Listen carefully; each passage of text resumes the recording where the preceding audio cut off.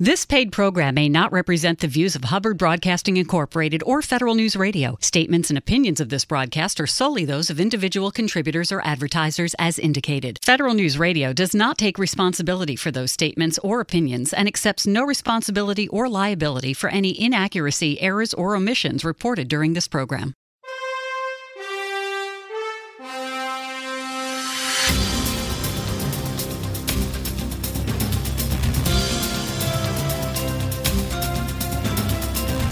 Welcome to the Business of Government Hour, a conversation about management with a government executive who is changing the way government does business. The Business of Government Hour is produced by the IBM Center for the Business of Government, which was created in 1998 to encourage discussion and research into new approaches to improving government effectiveness. You can find out more about the center by visiting us on the web at businessofgovernment.org. And now, the Business of Government Hour. Welcome to the Business of Government Hour. I'm Michael Keegan, your host and Leadership Fellow at the IBM Center for the Business of Government. The military health system is integral to the U.S. national security strategy. It provides a diverse offering of healthcare services, logistics, public health, and research training, and supports our armed forces and their families. Today, the U.S. Department of Defense is transforming the MHS to improve how it operates and delivers health and care. The reform efforts focus on organizational, infrastructure, and manpower changes, and the Defense Health Agency, DHA, plays a critical role in ensuring these reforms are successful. What are the Defense Health Agency's strategic priorities? How is DHA working to create a more integrated military health system? And what is DHA doing to combat the COVID-19 pandemic? We'll explore these questions and so much more with our very special guest, Lieutenant General Ronald Place, Director of the Defense Health Agency. General, welcome to the show. It's great to have you. Thanks for having me. It's a pleasure for me to be here. Also joining me from IBM is Mark Newsom. Mark, welcome as always. Thanks, Michael. Glad to be here. General Place, what is the mission of the Defense Health Agency, and how's that mission evolved since its inception? Sure. Thanks for asking. The overall mission of the Defense Health Agency is to create a globally integrated military health system that's accountable as a combat support agency and achieves the department's medical outcomes. So we call it the quadruple aim, and that is optimize readiness, deliver better health, deliver better care, and do it with a lower cost. So in order to do that, we have enterprise-wide shared services within the agency, and through that process we standardize clinical and business processes that then lead to those lower costs, better health, better care, et cetera. And ultimately, it's all revolving around the concept of readiness. Readiness is a relatively general word, but the way that we think about it is two different factors. The first of which is the military health system, and the DHA specifically, should do everything it can as a military health system to make sure that every service member is medically ready to do their job. So we keep them healthy, and should they become sick, ill, injured, we rapidly return them to health. So that's the primary readiness measure. But then secondarily, we have to be able to do that as a traveling team. So when service members are deployed around the world, then military healthcare goes with them. That's the traveling team part. And then the same sort of function, so as a medical team, can we do the same thing? Can we keep the troops, the soldiers, the sailors, the airmen, Marines, can we keep them healthy in their operational environment? Or should they become sick, ill, injured, or wounded, can we again rapidly return them to optimal health? And to do that, then you need a ready medical force. So is that medical team trained and ready for anything that those operational requirements will throw at them around the world? That's important context. So, General, the COVID-19 pandemic remains a singular issue impacting how we are living our lives currently. Can you tell us how DHA has contributed to the fight against this virus? Yeah, thanks, Michael. So since that's really what we've been focusing an awful lot of our attention on for the last 4 or 5 months, the list is pretty long. But more than anything, we're part of what the Secretary Esper, is leading the entire department through, and that's really an unprecedented fight against an infectious disease. That's COVID-19. And to do that, it's required a joint synchronized effort across the Department of Defense and as part of the whole of government response here in America. And what that means for us is what can we do to keep our families, our staff, our service members safe? What can we do to provide health care, and what resources can we provide to this whole of government support? Now, as I already mentioned, readiness was sort of at the center of that quadruple aim. So the first is, as COVID is impacting the way that we deliver healthcare, how can we circumvent it? How can we mitigate it? So I'll give you some examples. Some of it is in testing. So whether it's symptomatic testing or asymptomatic testing, you have to have the ability to do it. When the pandemic started, we had a grand total of 15 laboratories and perhaps the ability to do a few hundred tests for COVID in March. And now today, we do about 60,000 tests a week, and we can do it in 126 different laboratories across the Department of Defense around the world. So it's huge. And since the start of the pandemic, we've done more than 700,000 laboratory tests for COVID-19. When it comes to prediction tools, so we have a COVID-19 hospital impact model for epidemics. And what we do is we can use statistical modeling to predict where we're going to need more resources. That resourcing may be lab testing capabilities. It may mean personal protective equipment. It may mean inpatient health capability, et cetera. And then we can move resources around the department based on what information comes out of these modeling tools. From access to care perspective, in general, I think all of us are used to seeing our providers face-to-face. That's generally the way that we do it in America. But we rapidly transitioned from about 80,000 telehealth appointments across the military health system per month to more than 500,000 telehealth appointments across the DoD every single month. We postponed elective and invasive procedures in late March with the idea that we're going to enhance the safety of our own staff. We're going to protect that supply line of personal protective equipment.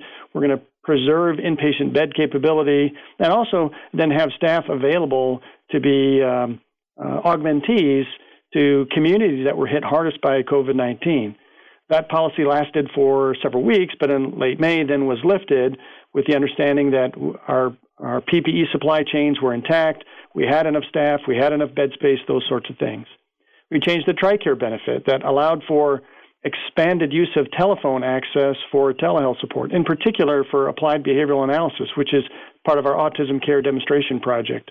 We've changed the way that we've made lab testing available, in particular COVID and influenza testing available, so that anybody who's tested through our system, as soon as it's posted in our system, it's also posted and available to that individual person to see were they positive or were they negative on that particular test. And then finally, when it comes to just getting some advice, we have a capability called the Nurse Advice Line. In general, if you look across our system on any sort of day-to-day, we average about 2,000 or maybe a little bit less than that calls per day to this Nurse Advice Line. At one point in April, that achieved a peak of 10,000 calls per day, with the idea that some of these questions are simple questions and they can just be addressed over the phone from a registered nurse, and others are, I'm having symptoms. What can you help me? Can you direct me to the right place to deal with my symptoms? And all of that together then is a huge bit of what we've done in support of the COVID-19 response. Very important insights. Thank you, sir. So, I want to get into some context around, we know the mission of the Defense Health Agency, but more importantly, sir, how is it organized? What's the size of its overall budget, workforce composition, and its geographical and operational footprint? Well, those are all really great questions, and they change a little bit over time. So we're organized as a combat support agency, which means that we're here to support the combatant commanders, the military services. So we're an organization in support. Ultimately, my office, the agency, we work for the Assistant Secretary of Defense for Health Affairs. It's all part of the Office of the Secretary of Defense. The idea is to deliver high-quality, integrated, affordable healthcare service to our service members, their families, retirees, and their families. We also manage numerous enterprise support activities with the idea that one organization can do it for the entire Department of Defense. A couple of examples: the Armed Forces Medical Examiner's Office or the Armed Services Blood Program.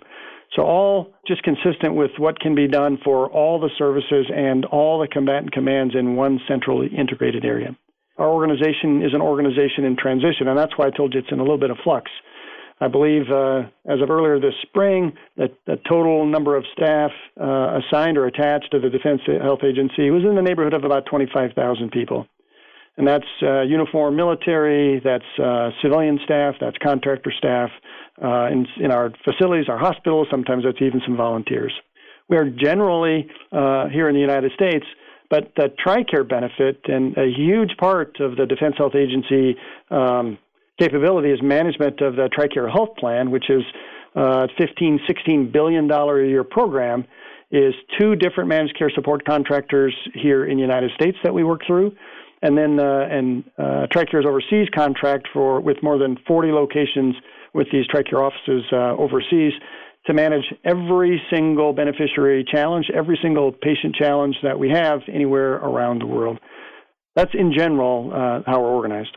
So perhaps you could tell us more about your role and duties as the director of the Defense Health Agency. How do you support the efforts of the department's overall mission? Sure. So I'm the 3rd director, which means that we're a relatively young organization. We've been around for not yet 7 years, so somewhat of a newbie, so to speak.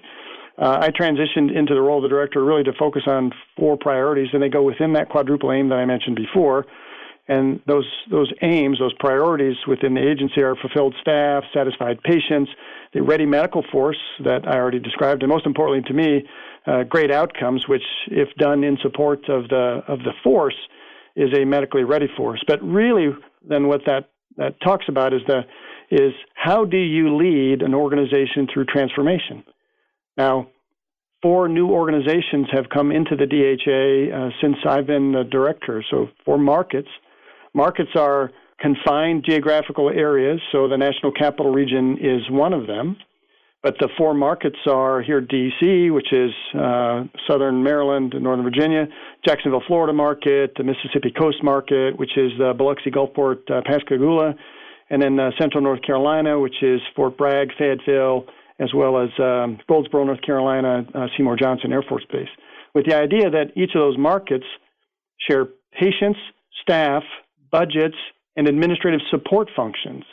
So the major responsibilities that I have right now with our organizational construct is in the transition and transformation of the military health system and leading the DHA from its legacy of the TRICARE Health Plan and the TRICARE management activity to an organization that both manages the TRICARE program but also leads to that quadruple aim through healthcare delivery inside of our hospitals, our medical centers, and our clinics.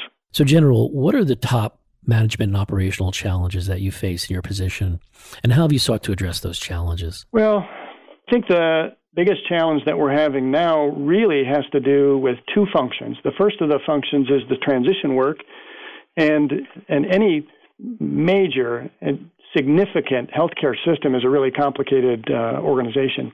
And when you're going to merge 4 different organizations, as I manage, the DHA's legacy is the TRICARE management activity and all the culture and all the context that comes from that, with that of Army medicine and Navy medicine and Air Force medicine, as they've delivered healthcare inside the hospitals, medical centers, and clinics, as I mentioned before, but within their cultures and within their ways of doing things.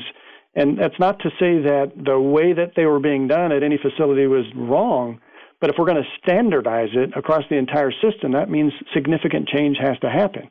In order to do that, again, merging 4 huge, complex organizations is a very, very challenging undertaking, and it's requiring the leadership of not just the Defense Health Agency, but the Surgeons General from each of the 3 services, the Army, the Navy, and the Air Force, along with their staff, in order to do it in a way that does lead to improvements in the system, and while doing so, maintains or improves the safety of the care that we're delivering, that maintains or improves the quality of the care that we're delivering.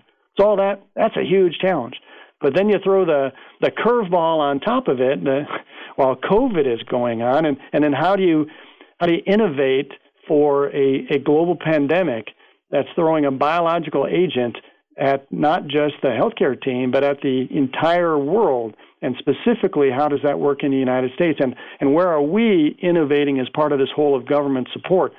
So balancing both of those really significant missions is a really big deal. Now, for me, that's the strategic part, but then healthcare delivery is a very personal, emotional thing. So then it becomes important for us to recognize, even though there's thousands of employees, thousands of staff members, responsible for 9.6 million beneficiaries. So how do we handle those big numbers and yet individual care? So How do we make sure that individuals who require recurring medical care seek the care they need when they're fearful? How do we set up systems that enable them to continue to come in even though their health isn't perfect, and we can return them to optimal health care? I'll give you an example when it comes to vaccines, because that's a usual, well, I come in when I'm healthy and I get a vaccine so that I make sure I stay healthy.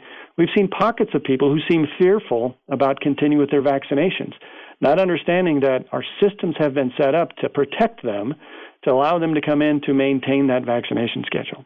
Similarly, the transition schedules, the 4 markets that I mentioned, how are we learning from the experts who are there, the best practices that are happening at those particular locations, and how can we implement them as a standardized process across the entire system?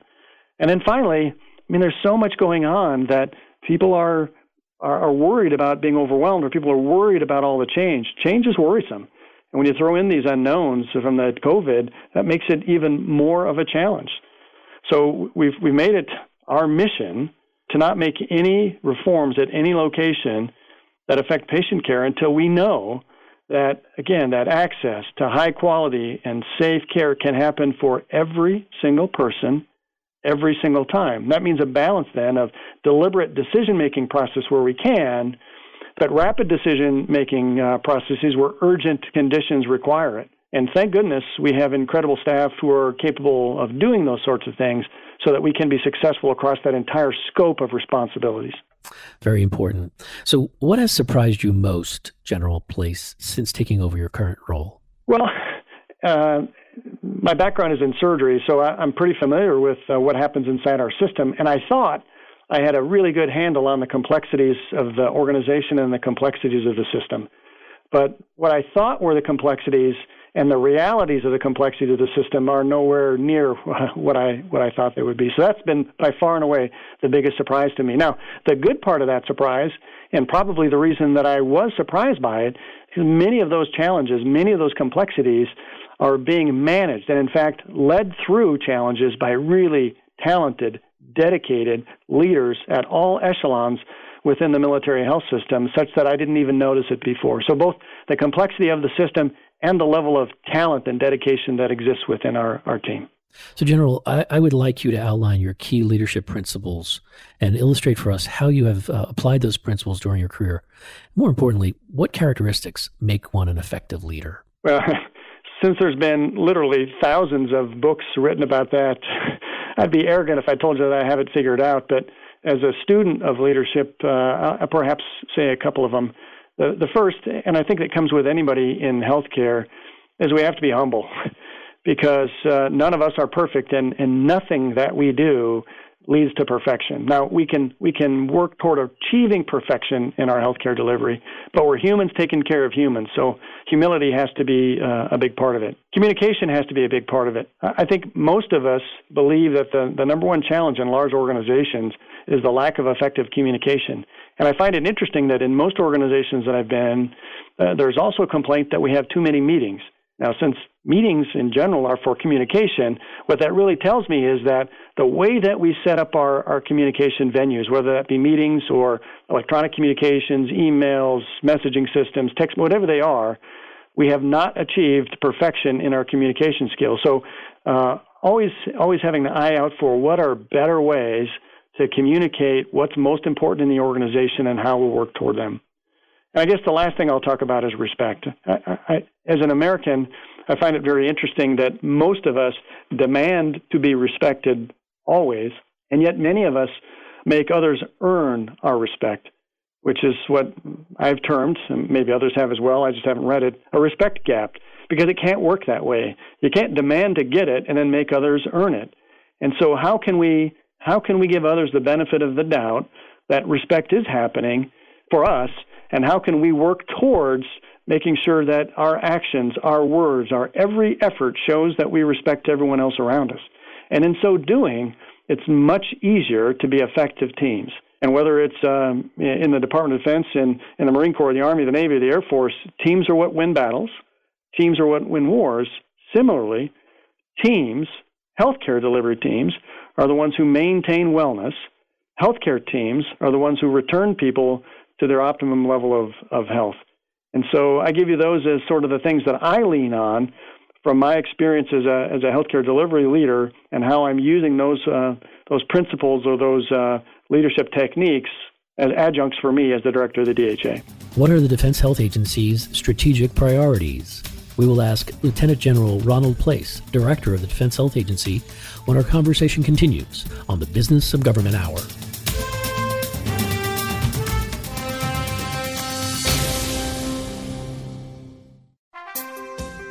To support government financial performance and accountability, financial systems must meet certain standards, and relying on outdated financial systems inhibits progress. ERP vendors are encouraging clients to move to the cloud and consider new technologies such as robotic process automation, blockchain, and AI to enhance financial productivity. Download the IBM Center Report Financial Management for the Future at businessofgovernment.org to learn why and how government can evolve to meet the demands of a digital world. The Ebola crisis in West Africa from 2014 to 2016 was an epidemic that put emphasis on global capacity to respond to international disasters. How can government better assess the needs of those affected and help them? The IBM Center Report Responding to Global Health Crisis by Professor Jennifer Whitner breaks down the U.S. response to the Ebola crisis and provides insights on lessons learned that may aid the government responses in the future. Download your free copy, Responding to Global Health Crisis, at businessofgovernment.org.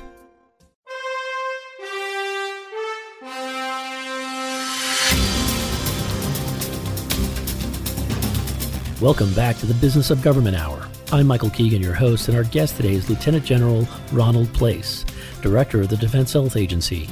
My co-host today from IBM is Mark Newsom. So, General, would you elaborate on your strategic priorities for leading DHA from today into the future?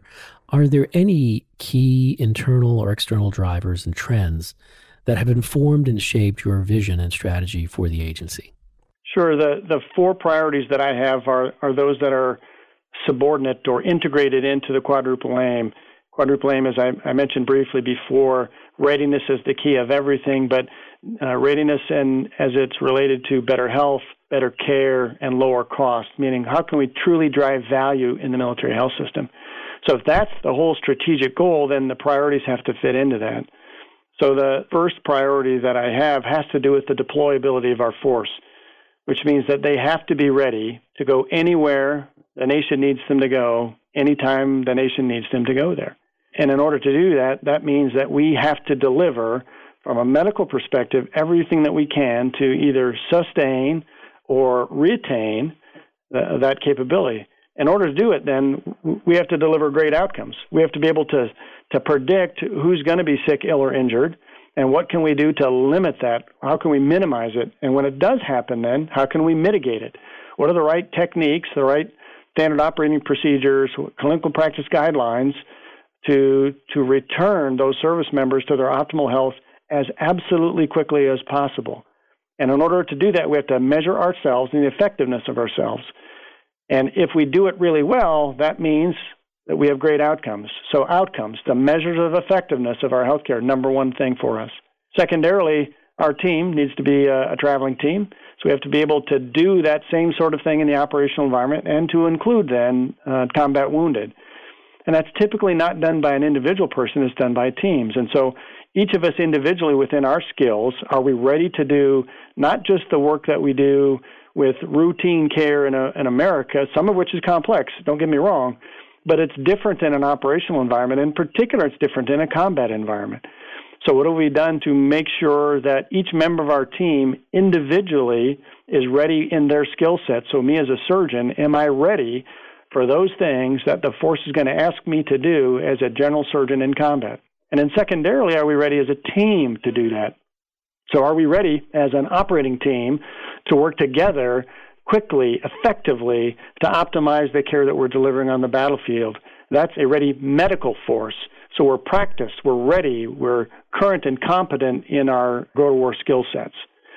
The third priority is what are we doing as a system to make sure that our patients are truly satisfied with it? And what I mean by that is they find value in the system, that when we approach them, the feedback that they're getting from us is that we care about them, that we have empathy for what's happening in their life, that we find solutions to not just routine problems, but uncommon problems. And whether that's its access or the pharmaceuticals that we have available or the times that we're open or the intricacies that have to do with service members and their families being a long way away from their extended families, or the intricacies that are involved with the service member being operationally required or in a war zone, and how are we impacting the other factors that go into the family member care associated with their service member being somewhere away.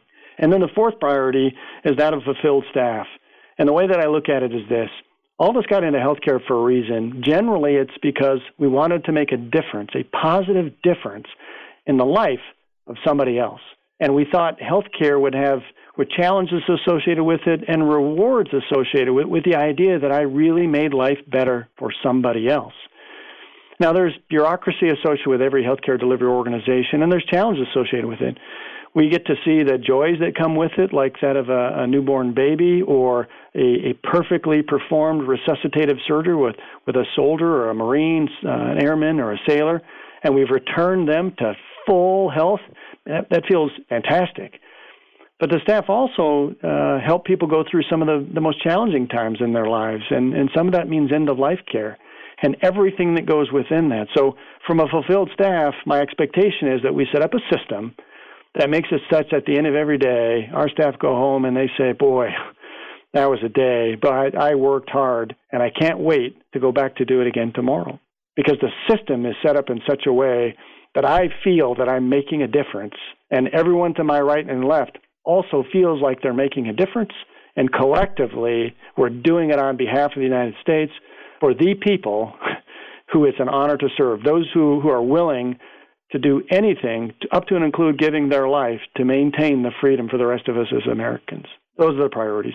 That's important. So the magnitude of COVID-19 and the global pandemic is fundamentally redefining how healthcare is delivered across the military health system, MHS.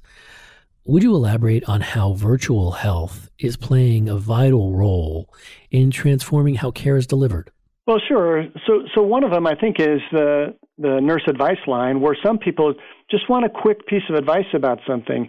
That's not generally the way that we approach healthcare in America, but as I mentioned, we went from a normal of about 2,000 phone calls a day to up to 10,000 phone calls a day. So the idea that just piece of advice is there.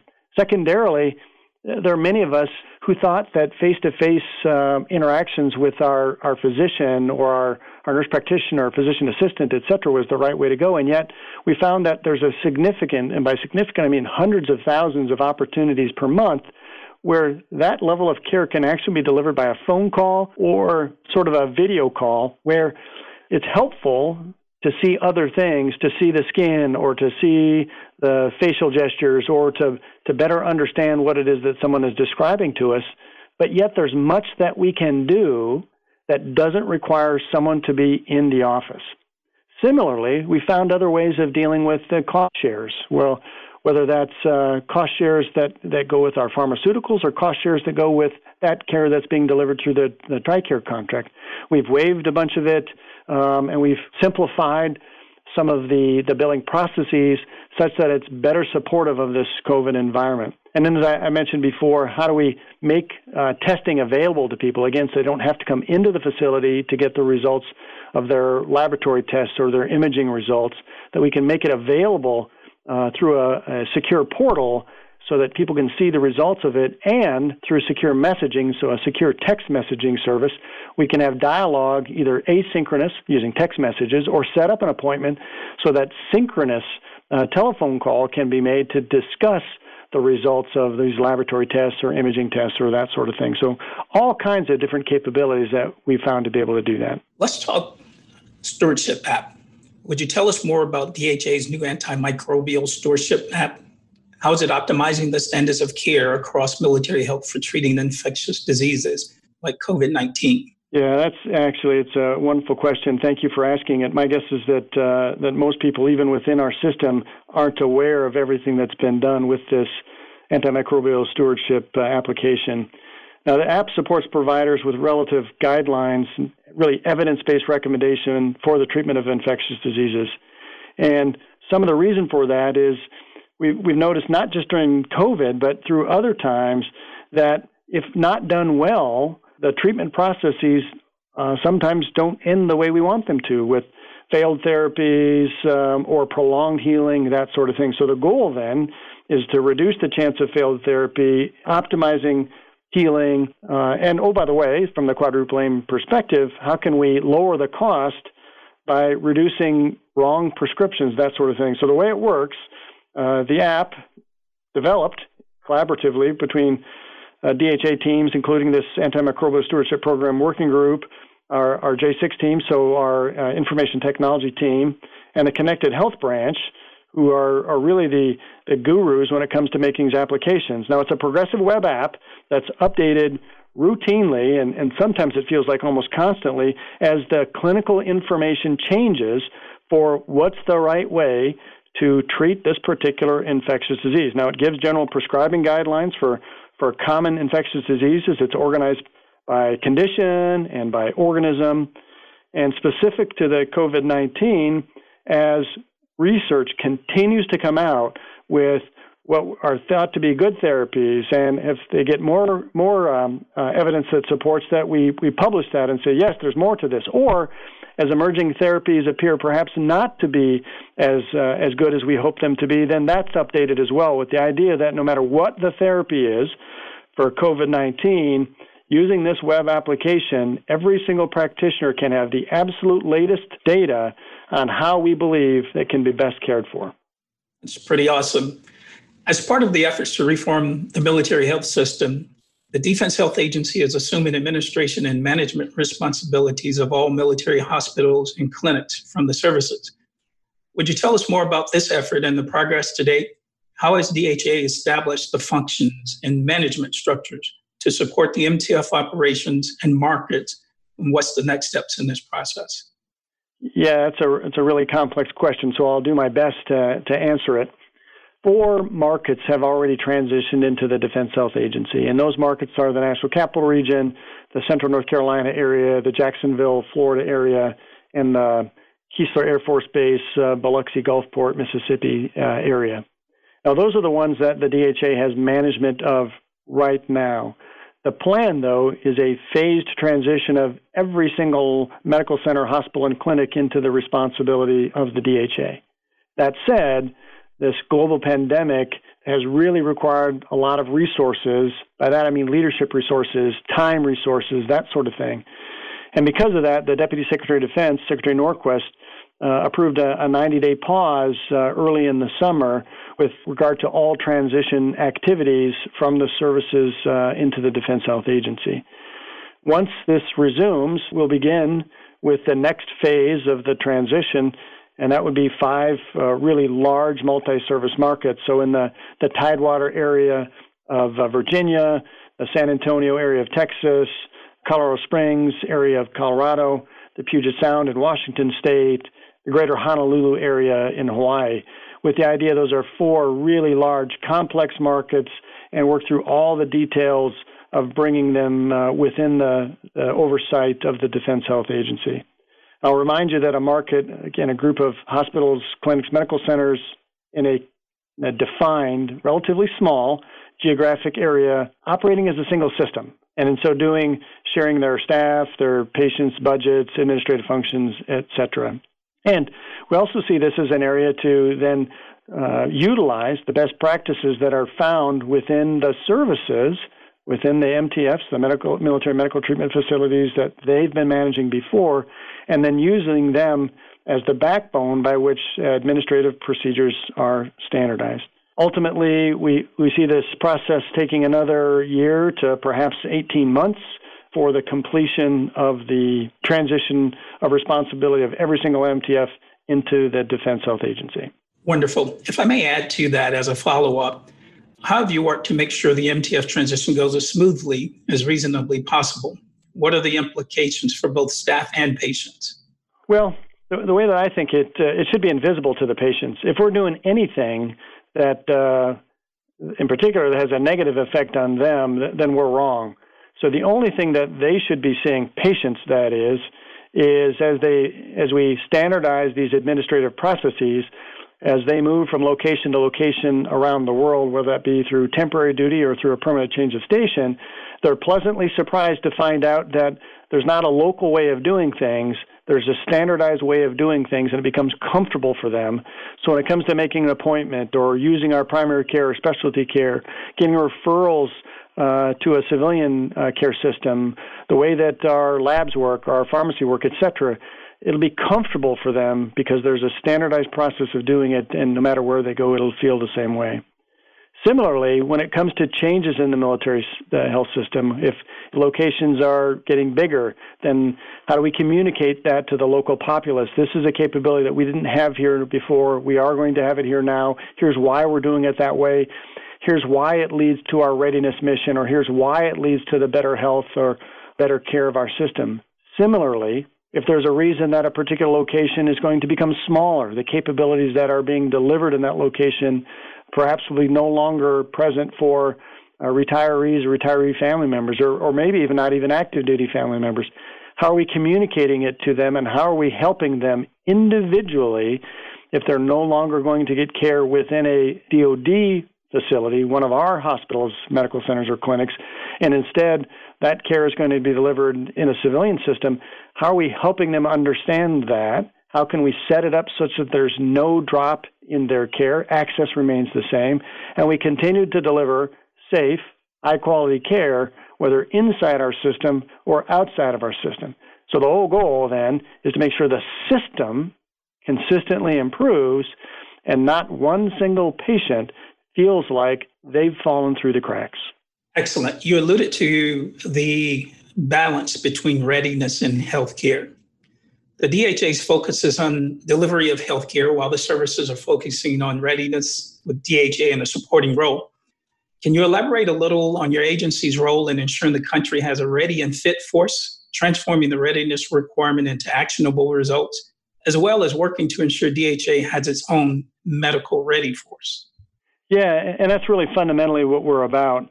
The way that we have to ensure that is to have the best conversations with the military departments, with the Army, the Navy, the Marine Corps, and the Air Force, to make sure that the requirements that they have for their service members from a medical perspective, that we do everything we can to minimize negative outcomes that would impact them or mitigate them as well as we can with either current practice or, because it's a military health system, perhaps put more effort into things that healthcare organizations in the civilian world just don't see as important to them for lots of different reasons.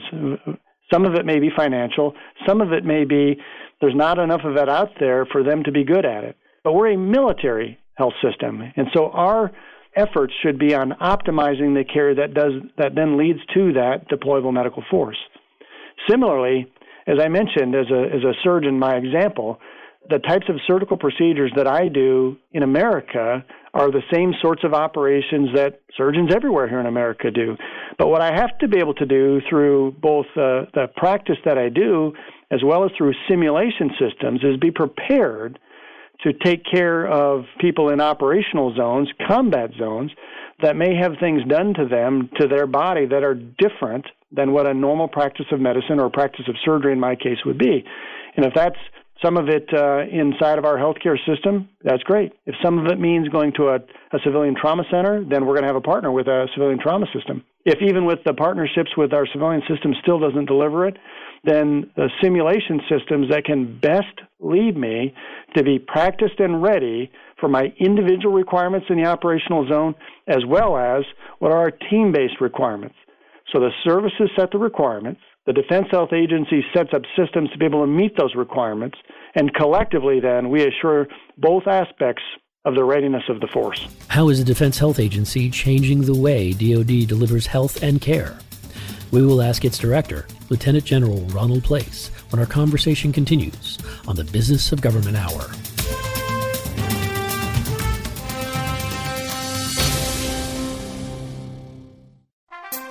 How does an agency decide upon and implement a performance management framework that will be successful for their specific administration? The IBM Center Report, a practitioner's framework for measuring results, follows the implementation and results of the CSTAT management framework in Colorado's Department of Homeland Security in hopes that it can guide others who may want to institute a similar approach. Download a practitioner's framework for measuring results by Melissa Wavelet on businessofgovernment.org today. Agile methodology has allowed for agencies to keep up with the growing demands for fast response to problem solving. The Opportunity Project, TOP, serves as a catalyst in adapting agile techniques to solve complex agency mission problems. TOP works with federal agencies to identify challenges and facilitate iterative approaches in response. In the IBM Center report, Agile Problem Solving in Government, Joel Gurin and Katerina Rebello discuss the factors of success involved in TOP. Download your free copy today at businessofgovernment.org.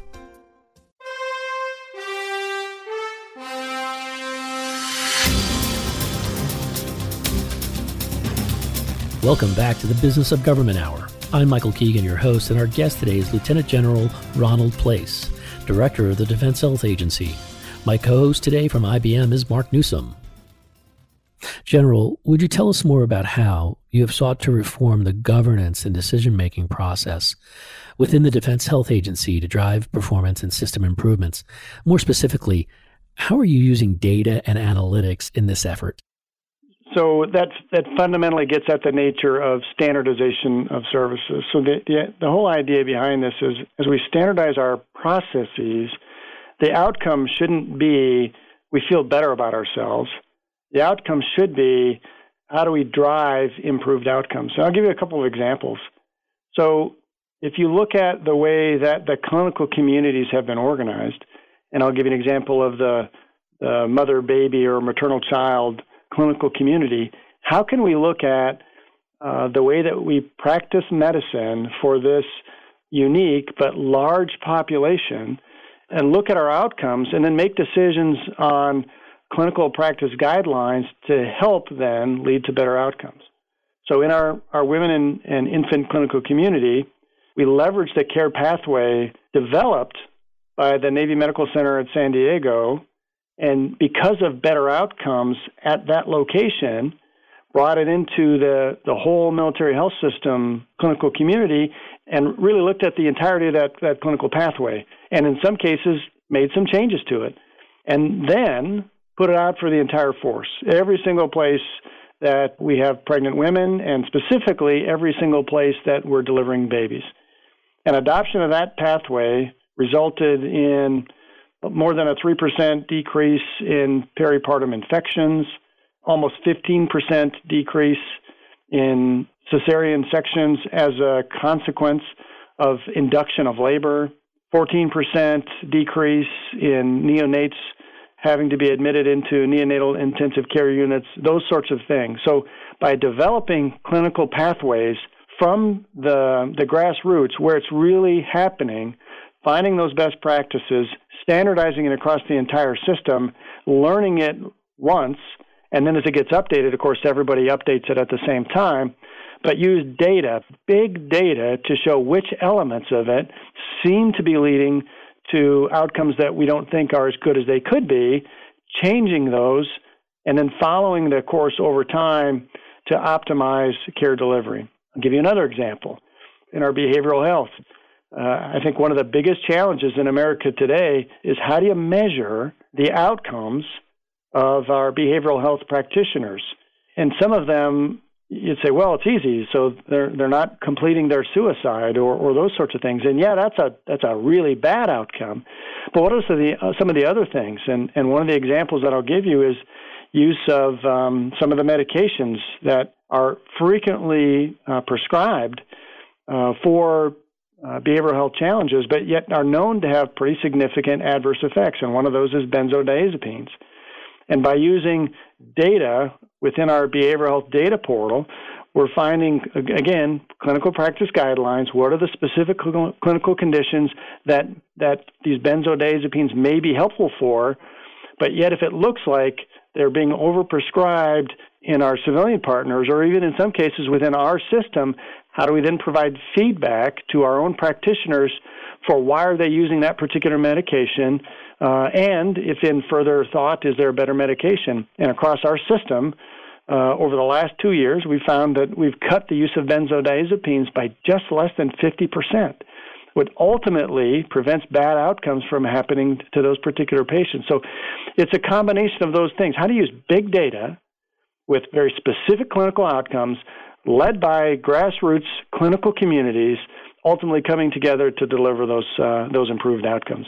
Would you tell us more about the MHS Genesis project? What are the intended benefits of this transformation? And would you give us a progress report? Yes, sir. Thank you for the question. So the benefit is it is a tool that is more user-friendly than our current electronic health record. It's faster. It's more intuitive. Its latency, meaning the timeline between when you want it to do the tool to do something and when it does something, is better. And the patient safety characteristics and tools within it are better. So that's the goal of this. The tool itself, the electronic health record, isn't the goal. The goal is how to use the tool to make healthcare delivery better. Now, some of the things that we're finding is things don't get lost in the system. So if you have nodes of healthcare delivery systems, so clinical records in multiple different locations, but if they don't speak to each other very well, in some cases, imaging, for example, or laboratory testing can get, here's my air quotes, lost. In other words, we can't find the results anymore. And it's not limited to care within the military medical treatment facilities. That care that's delivered in our civilian partners, sometimes for whatever reason, inside the bureaucratic systems or inside the information systems, you just can't get it out. Well, if that information was critical to the decision-making of the practitioner, then you have to repeat it. But if you don't have to repeat it, then you're not going to have what are called beta errors, which means everything is okay, but yet the test says something is wrong, which then leads to more testing, whatever that may be. Or in the case of imaging, if you lose it and you have to repeat it, increasing amounts of radiation, because significant numbers of our imaging capabilities require radiation to do, and that radiation load. So all kinds of different methodologies of making the care we deliver better, faster, and safer. Now, we're still relatively early on, so the second part of your question is where are we in the rolling of it out? We finished 2 different waves, so in the Pacific Northwest area and in the Northern California area, we have rolled it out. The Wave 3 kickoff is coming soon. The Wave 2 was in Travis Air Force Base in California, Naval Air Station Lemoore, Presidio of Monterey in California, and Mountain Home Air Force Base in Idaho. So that's what we just did. That was Wave 2. Wave 3 is Wave Nellis. It's a little bit on hold. We're hoping that we can still roll it out here in September if we're still in a good place from COVID-19. But Wave Nellis is Nellis Air Force Base, Naval Air Station in Fallon in Nevada, 29 Palms, Fort Irwin, both in California, Edwards Air Force Base, Beale Air Force Base, Los Angeles Air Force Base, and I believe Vandenberg Air Force Base. I think those are in the next wave. Ultimately, it's about 20 waves. We still have another about 3 years to go in this rollout process. But as we continue to roll it out, lessons are being learned, improvements are being made, the configurations of the systems are being upgraded, the ability of the tool to help us continues to be improved, and we're really excited about where we are in the rollout of MHS Genesis. So, General, would you tell us more about your efforts at developing the next generation of TRICARE management support contracts, T5? What are some of the changes and reforms to the benefits and services of these contracts, and how will the next generation of contracts expand value-based care models? Yes, sir. So I'll talk specifically about the T5 contract, as you've appropriately called it, and that's Continental United States TRICARE contract. TRICARE is actually a suite of contracts. There's also a TRICARE pharmacy contract, for which we have a mail-order pharmacy partner. We also have a TRICARE overseas partner. It's a suite of contracts, and they're all in different phases of being updated. But specific to the T5 contract, which is by far and away the biggest of our contracts, we're really leveraging the state-of-the-art in healthcare organizations here in America with the idea of leveraging consulting organizations that help payers develop the best methodologies to deliver value from these healthcare plans. And so we're using a very wide array of different demonstration capabilities to figure out what are the best ways we can improve the administration of the TRICARE contract, or what are the best ways that we can deliver accountable care organization activities in a particular location? Is there better ways for us to partner with unique healthcare delivery teams? And I won't name any of them, but is there specific partners in unique geographical areas who, by their own mechanisms of driving their healthcare decisions by value-based, can we partner with them such that they can provide that to all of our beneficiaries, or at least a lot of our beneficiaries in a particular geographic area? So we're still in the request for proposal, so we're still negotiating with industry to see what's the right way to move forward with our next generation TRICARE contract. But those are mechanisms, or those are modalities that I'll expect that we'll be able to see in our next generation of contract. How will DHA achieve its technology innovation goals in the current resource-constrained environment? For example, zero-based budgeting initiative pursued by DOD has reduced by $1 billion the IT spending. So all of us are responsible to the American taxpayer to ensure that our taxpayer monies are being spent most effectively. And the department uses tools to ensure that. Zero-based budgeting is one example of it. And in some cases, it mirrors what industry does, with the idea that once you've developed something, you better become more effective at it, which actually increases your efficiency. So rather than just, this was my budget this year, whatever inflation is, that's what it should be for next year, I should be able to be responsible for, within my organization, of doing things to find innovative ways to be more effective in what I do. That's actually the concept of zero-based budgeting. And so when I talked about how can we standardize care within a unique geographical area, how can we bring all the patients, the staff, the budget, the administrative requirements together, the whole idea is using less resources to do the same or better care. And that's one way of doing it. So the standardization within the Defense Health Agency should have two functions with it. First of which, it should decrease unwarranted variation, which in an outcomes measurement modality should improve the outcomes that we're getting. But also, it should be able to point us to the areas that are less effective in achieving those outcomes. And if they're less effective, what are more effective ways of doing it? Effectiveness being a value-based thing, and then how can we use less resources on it? But then our requirement is to balance that against innovation. So if we say, hey, we're standardizing everything, that means nothing changes ever. That's not what standardization means within the Defense Health Agency. It means targeted innovation, where it appears that a person or group has an idea that by talking it through or by preliminary investigation appears to increase the effectiveness of what we're doing. Well, then study that innovation. So put it out in a pilot and see how it does. So we hypothesized that it was going to be better, but what does it really do? And so it's a balancing of consistent, targeted innovation in areas that make the most sense for the Department of Defense against standardization, where we know by doing that we can use less resources. It's an important balance, and leaders at all echelons within the military health system both must understand that and implement it if we're going to have continuous process improvement in an era of standardization leading to better outcomes. I hope that answers your question. So, General, what are some of the major opportunities and challenges the Defense Health Agency will encounter in the future? And how do you envision your agency will evolve to meet those challenges and seize these opportunities? So I think the opportunity that's in front of us is in telehealth and technology.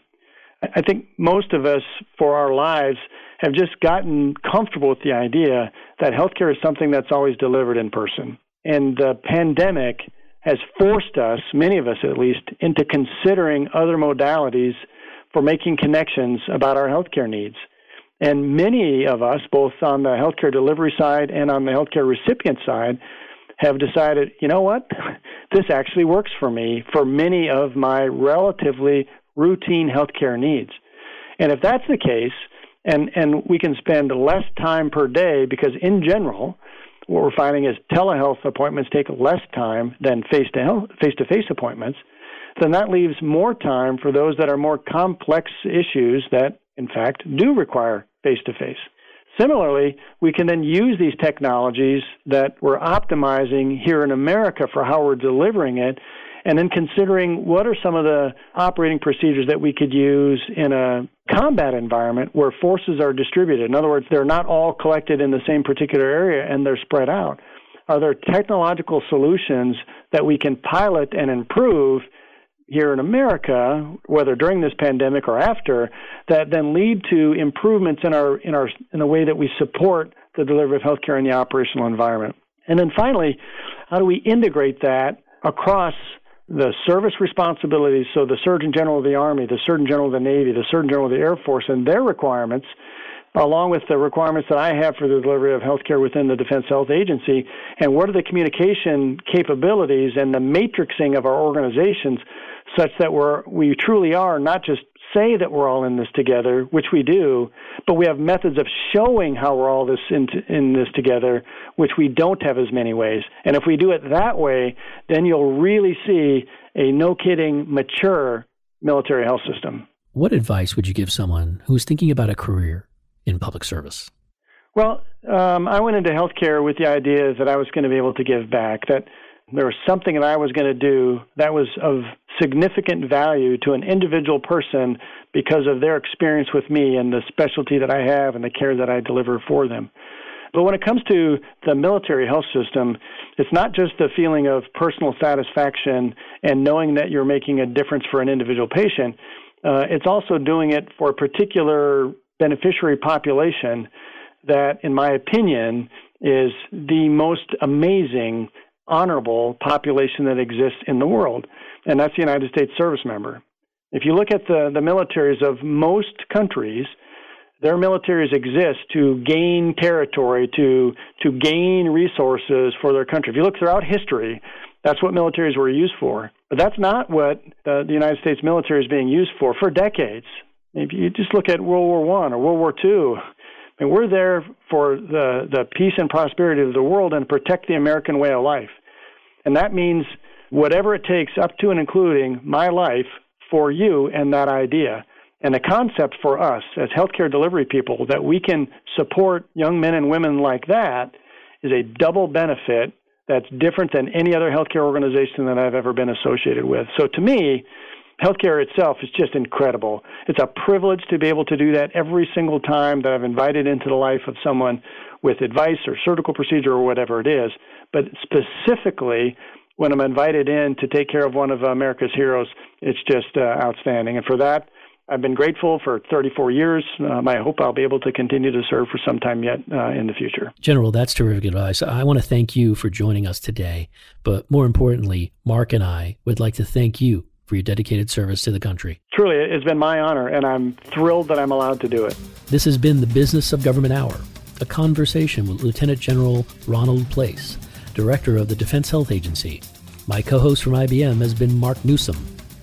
Be sure to join us next week for another informative, insightful, and in-depth conversation on improving government leadership and its effectiveness. Until then, you can subscribe, download, and listen to the entire interview at Podcast One, iTunes, or on your favorite podcast app, and as always at businessofgovernment.org. For the Business of Government Hour, I'm Michael Keegan. Thanks for joining us. This has been the Business of Government Hour. Be sure to visit us on the web at businessofgovernment.org. There you can learn more about our programs and get a transcript of today's conversation. Until next week, it's businessofgovernment.org.